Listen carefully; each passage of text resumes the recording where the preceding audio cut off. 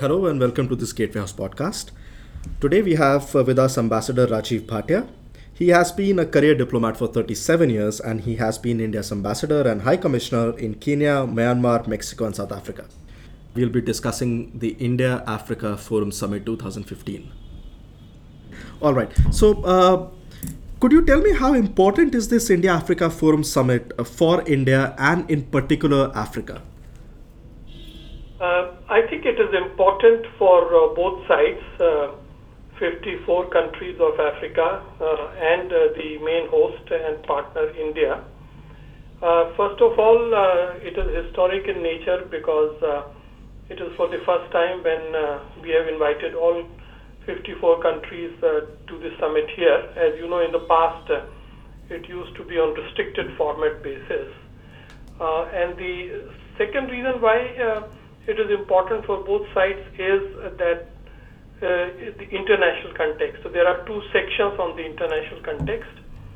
One is that Africa's Agenda 2063 has now come out. So we have to study and try to align with it in India. And the second thing is that there is severe international competition to woo Africa to develop partnerships. All the major players in the international field are doing so. So India has to do it, keeping all this in mind. Right, but the response of this summit in India is overwhelming. I mean, you can see it everywhere in media. But in Africa, you don't seem to see the same kind of enthusiasm. Could you tell us why that's happening? Well, I mean, the answer is obvious because it is happening far away in India. There is very limited media presence of African media in India and Indian media in Africa.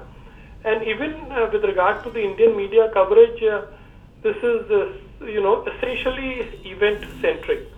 The moment the summit is over, we will need to watch whether, people would still remember Africa and African countries. So we are not worried too much about that. I think it's important that the summit generates its own reportage. It would reflect in due course in the African media also, I believe. Right. What, according to you, would be the parameters of success for this summit? I think I can pinpoint two or three. First of all, let us watch as to whether we can persuade Africans to move from their previous position on India's candidature for the Security Council. Each African country says, yes, we support it individually, but when they sit down in the group format, they only say they note the membership or the request or the interest of India. So let us see whether we can move that. Secondly, I think, let us watch closely as to what both sides agree on counter-terrorism. Will they move beyond the rhetoric? Thirdly, how generous India would be in terms of offering the new financial package.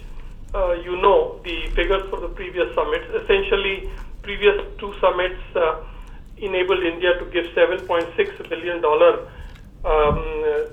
LOC assistance. So this time it has to be fairly big because we have invited the whole continent. And finally, I think it's also important to see whether we can develop an implementational mechanism so that both sides can focus on delivery of what they promise and agree here. Right. But even if we compare India's position in Africa and China's position, we are still way we are lagging, if I can call it.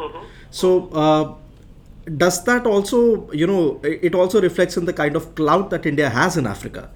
Yeah, that's a very good question. I will advance two arguments. One is that in pure economic terms, trade figures, investment projects, indeed, India's footprint is smaller than that of China, more or less in the same proportion that the size of Indian economy and the Chinese economy are. So that should not really surprise us. The second point is, however, India does have a number of assets in Africa that China does not have. You know, the large diaspora, the old connection from the ancient times, the presence in the African consciousness, and the soft power, you know, Bollywood, culture, music, dance, etc. So, and there is mutual empathy because people still remember that India played a huge role in the liberation struggles of Africa. So I think we in India must be much more self-confident and say that if we can really strengthen all the three pillars, the government and the people, we can still give to China, you know, the real proper competition. Right. And, you know, India's investment in Africa comes from two, you know, these pillars, as we call it. One is the role of regional economic communities and ITech. Do you see both these institutions getting enhanced role in this summit? I think the trend is towards that.